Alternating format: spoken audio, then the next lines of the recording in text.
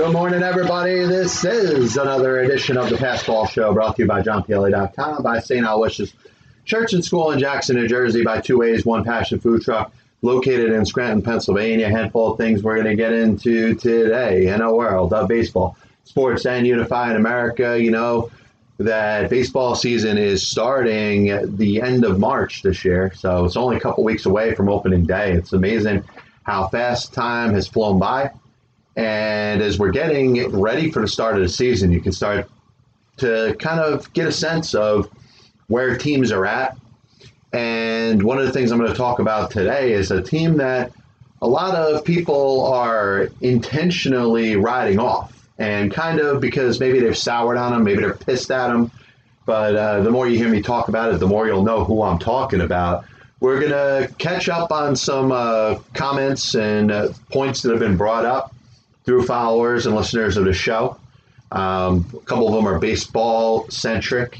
And one I'm going to start out today by talking about is, you hear the story about the clubhouse manager of the Los Angeles Angels, and actually the opponents, the visiting clubhouse attendant, getting fired for what seems to be proof that he was doctoring baseballs. Not only that, but your first reaction is you hear, oh, the Angels involved in a cheating scandal. No, this is actually somebody that's working for the Angels, but is helping the opposition, which, hopefully this guy, if it's found that he did what he did, he shouldn't be allowed to work in baseball in any way, shape, or form again. I mean, this is an embarrassment to the game. Obviously, you have the Astros scandal and the cheating and the beating of the trash cans from 2017 and all the fallout from that, and probably something that really since the end of the baseball or actually since the beginning of the baseball winter meetings, it's been the story. It's been on and on, constant chatter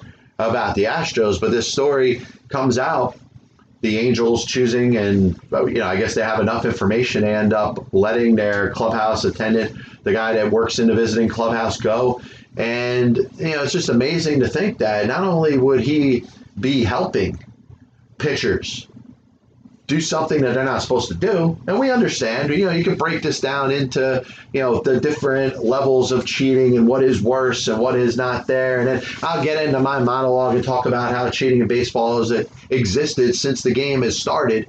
150 years of cheating in baseball, but we want to be selective and picky and choosy over who we take out our frustrations about a game that has been corrupt, has gone out of its way to be, exclusive as opposed to inclusive. And from day one, the player has been looking to find whatever advantage it can have to make themselves look good, to make themselves better compensated, but also to give themselves the best opportunity to defeat their competition. So now you have a situation where I don't know if this guy's just bitter. I don't know if he maybe didn't get his appropriate raises over the course of the 30 years that he was working for the Los Angeles Angels. Maybe somewhere along the line he got a little bitter. And because of that, he starts helping out opponents, giving them different materials to be able to enhance, in some cases, the spin rate of the ball, but mostly to give the pitchers a better control of the ball and where it goes and when they throw it or how they throw it. So I thought this was odd. I don't think this is going to get anywhere near close to the publicity that the Houston Astros got, but I do think it's interesting. It just shows, and the unfortunate thing about this, you have the Boston Red Sox, who the conclusions to the investigation in regards to their cheating in 2018, and we know the connection between them and the 2017 Astros was Alex Cora and pretty much nobody else. As we're sitting there waiting on that, you have you're going to find other different things that are going to come out, and proof is going to be more relevant or more out there. The fact that players in baseball, teams in baseball, anybody that can find themselves an advantage will, in fact, do that. And it's something that's not going to change. You can put any sort of rule in there. You can ban people for life. You can suspend those that are in violations of these quote-unquote rules. But you're not going to stop players and teams and people associated with baseball from trying to find themselves an advantage. So the next thing I wanted to bring up, and this is a football-related point, there's been a lot of discussion about Tom Brady and where he's going to end up. And I think the more time goes by, the more you realize that it's getting more and more likely that Brady and the Patriots are going to come back. There might be a little bit of bad blood. Think about Brian Cashman and Derek Jeter in the New York Yankees a handful of years ago when Jeter was set to become a free agent. And Derek Jeter basically is trying to tell and remind the Yankees and Brian Cashman and Randy Levine and the people over in the Tampa offices of the New York Yankees that I'm Derek Jeter. I should be able to dictate what my next contract should be, the length, the amount of dollars, and I should be able to give that to you. And Brian Cashman basically says, listen, we're paying you to be what Derek Jeter is going to be past now, not what Derek Jeter has been for the last 15 to 17 years. And there was a little bit of bad blood between Derek Jeter and the New York Yankees over the negotiation of Derek Jeter's last contract. And what ends up happening, Derek Jeter signs it. He ends up retiring when he retires. And it's all, water under the bridge. That's it. It's all, dirt under dirt. It's forgotten about. Derek Jeter's in the Hall of Fame. Yada, yada, yada. Number 2 is retired by the Yankees. He's one of the greatest Yankees of all time. I see a lot of similarities in what's going on with the New England Patriots and Tom Brady. Now, it may end differently. Tom Brady may end up signing a new contract with a new team, and we'll find out in a couple weeks. March 1st, the beginning of the NFL's official calendar year, or the new seasonal calendar.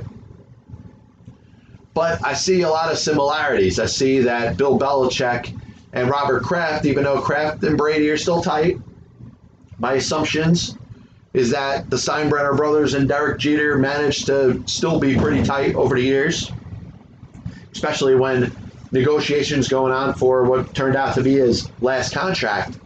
So I see the understanding that Tom Brady, first of all, coming off his worst year last year, is going to be paid for what Tom Brady could be over the next couple years, as opposed to what Tom Brady was over the past almost 20 years. And I know it's hard to do that because the guy has won 6 Super Bowls. He has been to 9 Super Bowls. And like I said, Belichick and Brady together have been to more Super Bowls than any team in NFL history. And there's nothing that's going to happen here, whether Brady signs with the Raiders or the Chargers or whoever else. I'm a Titans fan, and with all due respect to Tom Brady, I know he's an all-time great. I prefer he doesn't sign with the Titans, but whatever. Wherever he ends up going is not going to take away what Tom Brady has meant to the league and the fact that he is going to go down in history as one of the greatest, if not the greatest, and most successful and winningest quarterback of all time. The Patriots are playing hardball. I doubt they're looking to pay him $30 million plus to be their quarterback next season. And that's probably where the standoff is. Now, Tom Brady could be talking out of both sides of his mouth. And once again, Tom Brady's not saying a whole lot. So anything that I say or any other talk show host says is just speculation. Tom Brady may be saying out of one side of his mouth, hey, I want to be the most compensated quarterback in football. I want to get paid for what I've done for this franchise and what I've brought to this sport for the past 20 years. And out of the other side of his mouth may say, hey, we need room in our salary cap to be able to get me appropriate weapons, to get me another speed-burning receiver, another solid tight end, a couple more strong members of our offensive line to protect me. Maybe a piece or two on defense. You know, the Patriots' defense last year was pretty good. Wasn't as good in the second half as the first half, but still got the job done. Was one of the best defenses in all of football. So Tom Brady's going to want all these other things, give him the best chance to win, but making $30 million or more as the quarterback of the team is going to keep or hamstring the New England Patriots and their ability to get him the appropriate other pieces that he needs for them to go out there for Super Bowl number 7, to get to Super Bowl number 10. Which, if you look at it, a lot of skeptics will say that the Patriots are on their way down, and they may be. I mean, it's only inevitable. At some point, they're not going to be as dominant as they have been over the past 20 years. Naysayers, haters, anti-Patriot fans or fans of other teams that aren't the New England Patriots have been waiting to see things go towards the negative for a little while. Maybe it happens this year. Maybe Brady's part of it, maybe he isn't. But when it comes down to it, I think it's going to be interesting to see.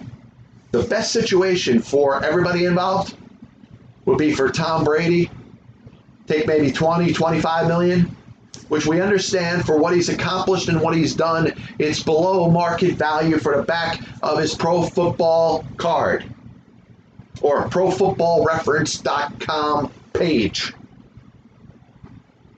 That would be the best for the Patriots, for them to get the weapons and pieces he needs around them so the Patriots can go out there and compete for another Super Bowl. Now, while you hear all the discussion about, oh my God, Tom Brady, he might be playing for somebody else, everybody's got to throw a take in there. And you probably have heard at some point a connection to the majority of the other 31 NFL teams to Brady. Some of them you can make decent cases for. Others sound a little sillier. Like the New York Giants one. I mean, think about all the drama involved with Eli Manning last year. Daniel Jones takes over the starting quarterback job for the Giants. He's the guy for the future. Nothing happened last year outside of a couple turnovers here and there and some rookie mistakes that's going to make Dave Gettleman and the New York Giants think that Daniel Jones is not going to be the quarterback for the New York Football Giants in the future. Eli Manning retires. Yes, the Giants will need to bring a backup, a veteran, a proven quarterback, a proven commodity to, number one, be there in case Daniel Jones gets hurt, but also to be there to push him a little bit, hopefully mentor him in the same way or a useful way that Eli Manning did. And you know what? If something happens, maybe Jones doesn't play so well, maybe that guy gets a chance to play. But could you imagine?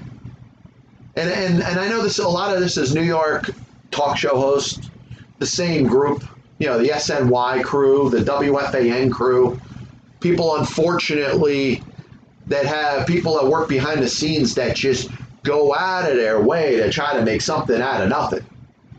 Was there any truth to the thought that Tom Brady would be playing for the New York Giants? First of all, Tom Brady is not going anywhere where he's not going to be guaranteed the opportunity to start. Tom Brady is not going anywhere in this coming year to compete, to be a starting quarterback anywhere. He is going there to be the man. And whoever is there, whether it's an up-and-comer like a Daniel Jones, whether it's somebody that just happens to be on the roster, is going to play second fiddle to Tom Brady. So once again, this is, and I'm not going to call out names because I respect those that host talk shows in New York City, but that was one of the lousiest things you ever created. I will make a case about one scenario that makes a little bit of sense. And that to me is the thought of Brady potentially in a weird conspiracy theory type of way, because you would need some help for this to happen, to go to the San Francisco 49ers. And let me throw this scenario out there because it's going to take a little explanation. It's not something that I'm going to be able to just say, yeah, he's going there and it's going to make sense. You know about the connection to Garoppolo and the Patriots. I think at some point you will figure out, if this ends up coming to fruition, how much faith Bill Belichick has in Garoppolo. And the thought would obviously have to start, or this happening would have to begin with Garoppolo being traded to the New England Patriots.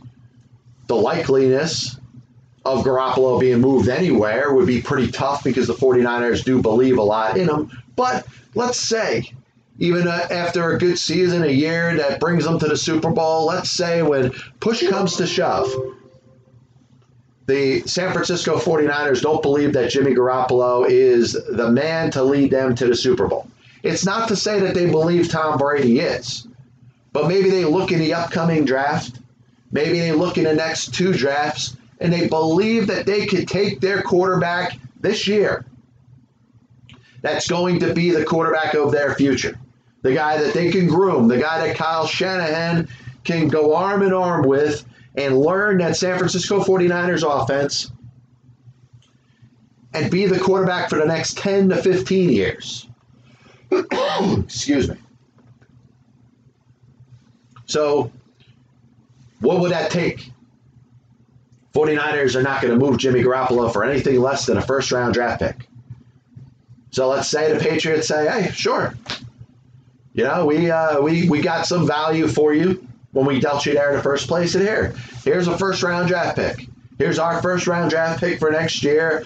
And all of a sudden, Jimmy Garoppolo goes and is playing for the New England Patriots, which you know will lead to the door kind of being opened up for Tom Brady to be shoved out there in the realm of NFL free agency. And let's say you go full circle. Tom Brady signs with the San Francisco 49ers.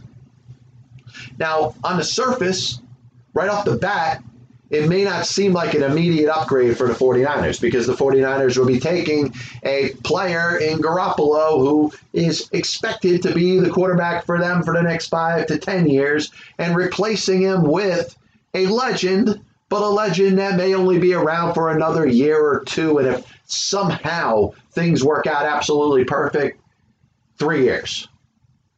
But I'm looking deeper than that. I'm looking for the 49ers plan of the future, which is to take the 5 to 10 years that Jimmy Garoppolo is going to be behind center and change it to 10 to 15 years with this young quarterback that you're going to draft in the upcoming draft. It probably won't be Tua. It definitely won't be Joe Burrow. It won't be Jordan Love. But maybe there's some quarterback, somebody that they see somebody in that'll be around in the latter part of the first round of this next NFL draft. And maybe he sits a year under Brady or 2 years under Brady and becomes that quarterback. You take your chance in the next year or two with Brady winning a Super Bowl, but at the same time, part of the agreement, part of the signing of Tom Brady is phase 2 of his NFL career, something he was not willing to do as the quarterback of the New England Patriots, is for him to mentor his successor. And if Tom Brady doesn't want to do that at this stage of his career and his football life, then I'd understand why the Patriots would want to move on for him. Because at some point, they're going to have to. And it would work out for the 49ers. Move Garoppolo, get a number 1 pick, draft yourself a quarterback, sit under Brady, sit with Kyle Shanahan, take a chance at a Super Bowl this year and maybe next year with Brady. But then after that, have a young quarterback that, number 1, is on a rookie contract that's going to allow you to be able to compensate the rest of your roster around him and retain players, especially defensive players, that have been part of the strength of your football team last year and probably expected to be in the future. This copyright and broadcast is authorized under internet rights granted by the World Wide Web and is solely for the entertainment of our audience. Any publication, reproduction, or other use of the pictures, descriptions, and accounts of this show without the express written consent of the Passball Show, JohnPielli.com, and John Pielli LLC is prohibited. Any commercial or other use of the program, such as by charging admission for its showing, is similarly prohibited. So we started out the show kind of laughing about the clubhouse manager, the visiting clubhouse manager with the Los Angeles Angels losing his job, apparently helping opponents' pitchers doctor baseballs. We talked a little bit about Tom Brady. A couple people have asked me some Brady questions. I just thought in a conspiracy theory scenario that could work out for the San Francisco 49ers, most likely Brady, Belichick, Kraft, the Patriots, they're all going to be together next year. So I'm hearing some lazy takes out there when it comes to the Houston Astros, and I understand they're going to come into this baseball season as America's villain. If you're a Houston Astros fan, listen, you probably couldn't be possible to throw any more support behind this guy, behind a team that means so much to you and your city and you as a fan. Won the World Series a couple years ago, but we know that the remnants of that World Series championship are stinking a little bit. There is some taint to it. there is a little bit of disbelief in the validity of that World Series championship.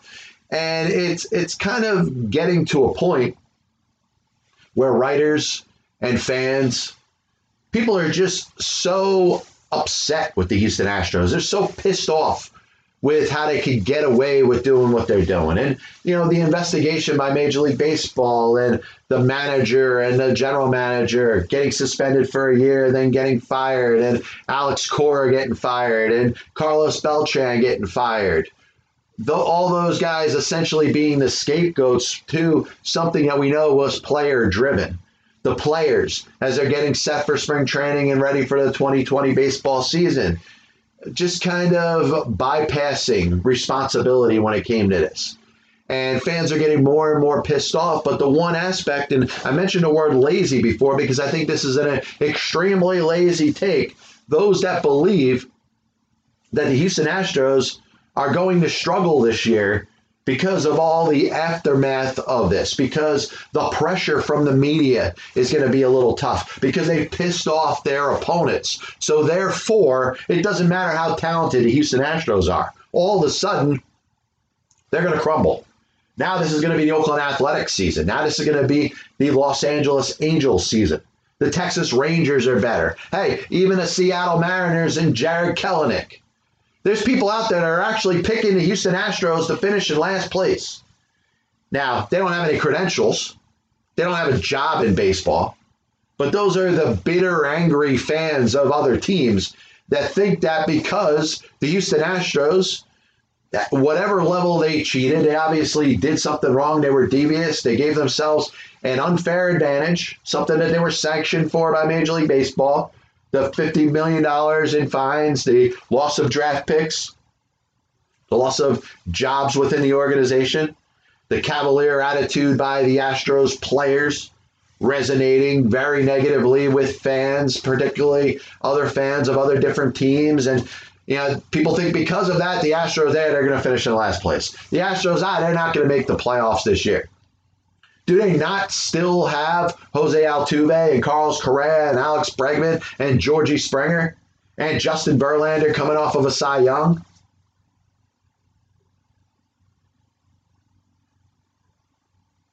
Jordan Alvarez, the Rookie of the Year?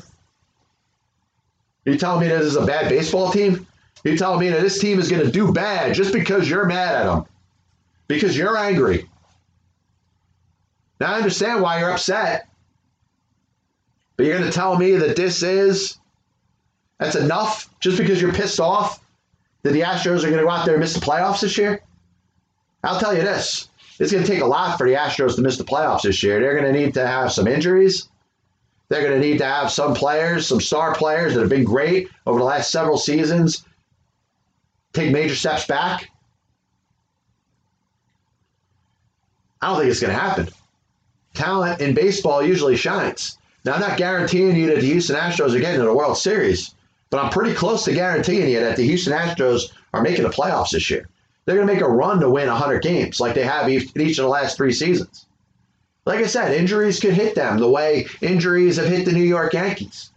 Injuries could hit them the way a lot of very good baseball teams have been, decimated over the past several seasons. That's always possible. We know one of the variables that can change the outlook of a season is health. You can't predict once a season starts whether your team will remain intact. In some way, shape, or form, it's going to change. Somebody's going to get hurt. Could it be your best player? Could it be a series of your best players? Could it be players that get hurt to a point where it's impossible to replace those players with quality major leaguers? If that's the case, the Astros may be in trouble. But you could say that about any team in baseball. So for those of you that are going out there saying, the Astros aren't going to make the playoffs, I think you're letting the biasness that you have against the Houston Astros because of what they did and what they essentially got away with. That may be bothering you. That may be something that you don't really want to endorse. But you have to understand, and even if you don't respect this. It's the fact that the Astros have a good baseball team, good players, and still, you may want to say that the New York Yankees are the favorites to get to the World Series and represent the American League. They got to get through the Houston Astros. The Astros beat them last year. The Astros have put together a team that doesn't have Garrett Cole, doesn't have Will Harris, but outside of that, they're bringing back everybody else that has won 100 games over the past 3 seasons. And you tell me the Oakland Athletics have a better baseball team? You tell me the Los Angeles Angels have a better baseball team? Listen, they're going for them. They're going out there and competing. Well, a lot's going to have to go wrong with the Houston Astros for them not to win that division in the American League West. They're going to say, hey, you have this scandal hanging over them. They're going to be booed in opposing ballparks. They're going to get tired of hearing the same thing over and over again. Okay, I get it. I understand what you're saying, but it's not enough to derail single-handedly a team that has this much talent. Players that are in that clubhouse aren't ratting on each other. They're still unified. And actually, with a good baseball man and Dusty Baker, that might be enough to unify them to bring their best talents to the forefront. You may want to say in year number 4, after winning 100 games, 3 straight seasons, the Astros may be due for a letdown. You know what? You've done it before. You won a World Series championship. You won 3 straight division titles. You won 2 American League pennants in the last 3 years. Maybe it gets a little old. Maybe it gets a little harder to duplicate. But you know what has happened? And it's all the fault of the Houston Astros, but it could turn out to be the biggest motivation for this ball club coming into this season. Now they got a little bit of a chip on their shoulder. Everything they've done over the last 3 years has been questioned. You tell me you're not going to get the best effort for the Houston Astros coming into this baseball season in 2020? Is there going to be a bigger chip on the shoulder of any team in Major League Baseball, whether you like them or hate them, than the Houston Astros? So you say they're going to miss the playoffs because opponents, fans are booing them? Because of constant media coverage? Come on. Last couple points we're going to get to, and I'm always so happy to get takes and get questions through fans and people that follow the show. One of them was in regards to Zack Wheeler. How is he going to do with the Philadelphia Phillies this year? Was he overpaid by the Phillies in his upcoming contract that he just got 5 years, $118 million? And I remember the back page of the Philadelphia papers when Wheeler signed. 118 Wheeler was the headline. Phillies backup truck for Mets pitcher. And Zack Wheeler's never going to be looked at least from his past, if you look back at his baseball card or his baseball reference page. He's not going to be looked at as an ace. He's not on the level of Jacob deGrom, probably not on the level of Noah Syndergaard in regards to where he ranked with the New York Mets, but he had a couple of good seasons and is entering the prime of his career. And I will make a case, and I've said this offline to friends before. You may look at Zack Wheeler's contract and assuming he stays healthy, and I hope he does. He had the major Tommy John surgery, which cost him 2 full seasons. And then his first full season back was never really able to get back at full strength. So it really cost him 3 seasons. So as long as the injuries are behind him, I'd like to think that the 5 years of Zack Wheeler's contract, when he's going to be compensated the most amount of money that he ever will get over the course of his baseball career, could actually be the 5 best seasons of his baseball career. Now, if you're a Mets fan, you don't really like to hear that. Does he have another level in him? Can he go from being a number 2 or a number 3 starter to the leader and the ace with the Philadelphia Phillies? That's what they're hoping for. But I think these next 5 seasons, as long as Zack Wheeler is healthy, will be the 5 best of his career. And you talk about contracts in baseball, how to hamstring teams because players get big contracts to get compensated for what they did before. And there's a chance with Zack Wheeler that he is at a point where he's going to have the 5 best years of his career, coincidentally, during his 5 best earning years, and that may be something unprecedented in baseball. And you may start to think of pitchers that may be in a similar situation, went through Tommy John surgery, kind of saw a little bit of the uptick in the middle and the latter years of their arbitration years, and finally hit free agency. Patrick Corbin's a fine example. Patrick Corbin, not really a Cy Young candidate, was really good in his last year, got a huge deal with the Washington Nationals. Maybe the 6 best years of his career are going to be the 6 years wearing the Washington Nationals uniform and earning the $140 million that he's getting. You put that together with Zach Wheeler, and let's say both of those things pan out, it may change the trend in how starting pitchers are compensated down the road. The arbitration years, the extensions that are made within the arbitration process, maybe teams will allow those players to hit free agency to say, hey, when free agency starts for them, that's going to be the prime years that player is going to deliver money off the dollar. So they should be compensated as much as they are over the prime years in their Major League Baseball career. And the last thing we'll finish the show off with today, we'll be back with you tomorrow, by the way, Passball Show, brought to you by JohnPielli.com, by St. Aloysius Church and School in Jackson, New Jersey, by Two Ways, One Passion Food Truck located in Scranton, Pennsylvania. A little update on the schedule. We'll be back with you tomorrow morning, talking about everything baseball, sports, and unifying America. Next week, we're going to knock out a show probably Wednesday and Thursday. So back-to-back days will be Wednesday and Thursday. The following week might be a little tougher. It might be something like a Monday and a Saturday, or a Friday and a Saturday, because we're heading back down to Port St. Lucie, Florida, catch a Mets-Twins game. The following week after that is opening day, which will be down in Citi Field watching the Mets open the season against the Washington Nationals. So it's only fitting that a couple of listeners have thrown in, hey, what are your thoughts, John, on the upcoming 2020 New York Mets? And it made me think about the 58 years in a history of this franchise, and the fact that the outlook has also been has often been a lot worse than it is right now. I've come into seasons as a fan, and I know any other fan of the New York Mets has felt the same way, where you're just hoping to get close to 500, where you're just hoping to have a chance to have a couple bright spots. And I think the Mets are well above that. You got the 2-time defending Cy Young Award winner in Jacob deGrom. You got Pete Alonso coming off of his 53 home run season as a rookie. Jeff McNeil, Noah Syndergaard, Marcus Stroman. By the way, the construction of those great arms that you have in regards to pitchers is not going to last forever. You know about the Achilles heel, which exists, and it's the bullpen.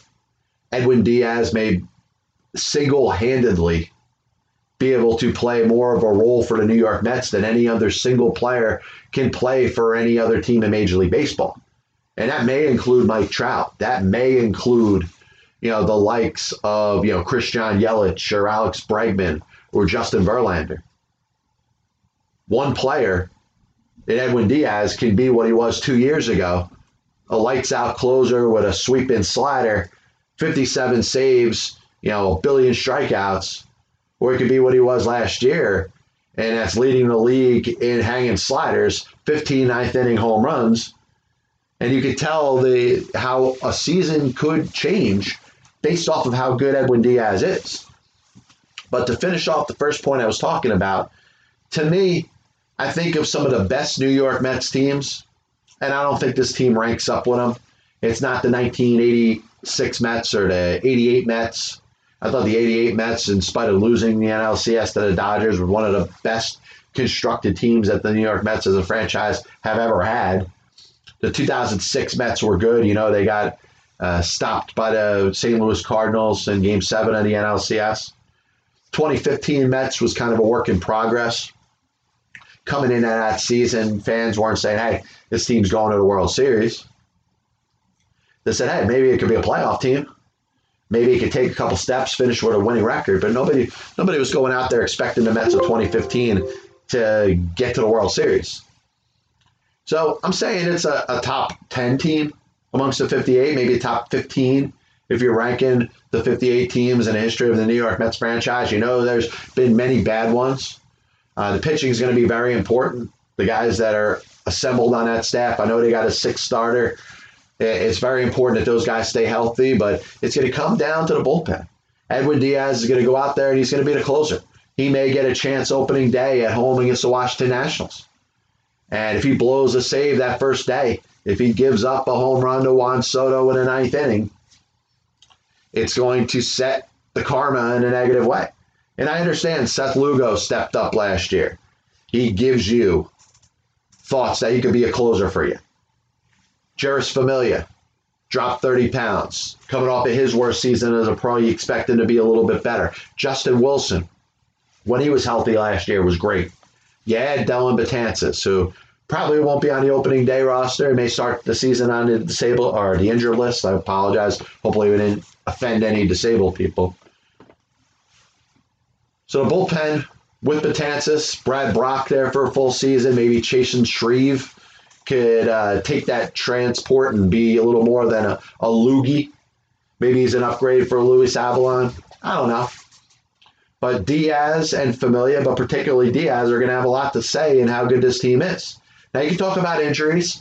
You can talk about one of the things that worked for the Mets last year, and it was the fact that they remained healthy. Everybody on that roster remained healthy. They had very few injuries that they had to deal with last year, and very few were major. Can they get through the season without any major injuries this year? If they do, I think they got a great chance. I think they are every bit as good as the Philadelphia Phillies. I think they are every bit as good as the Washington Nationals. Now, the Washington Nationals took a step back because they no longer have Anthony Rendon. They still have a hell of a baseball team. They're the defending World Series champions for a reason. The Atlanta Braves, they improved their bullpen. No more Josh Donaldson. They brought in Marcell Ozuna. It's going to be a very competitive NL East. Do I think the Mets have enough to win that division? I think they could, but I'm not picking them. I still like the Braves. I still like the Nats. And I think the Phillies, the effort that they're putting behind with their new manager, with Gregorius, with Zach Wheeler, as we hit what we'll call the concluding point of the Pass Ball show today, they're better. Mets didn't make any crazy moves this offseason. They lost Wheeler. Yoenis Cespedes could be ready. If not for opening day, imagine him coming back in April and just having his bat in the lineup. I think there's a reason to be excited if you're a fan of any team in the NL East. Do I think the Mets are winning a World Series this year? No, but I think they got a very good chance of making the playoffs. I think it's going to be a very competitive season. I think they could finish anywhere between, about 82 and 90 games in regards to how many they'll win. Do I think it's likely? I think it's more likely between 85 and 90 games they should win, assuming everybody's healthy. Do want to thank everybody for tuning in. This is the Pass Ball Show brought to you by JohnPielli.com, by Two Ways, One Passion Food Truck located in Scranton, Pennsylvania, by St. Aloysius Church and School in Jackson, New Jersey. We'll be back with you tomorrow. God bless you. And as always, I'll see you on the other side.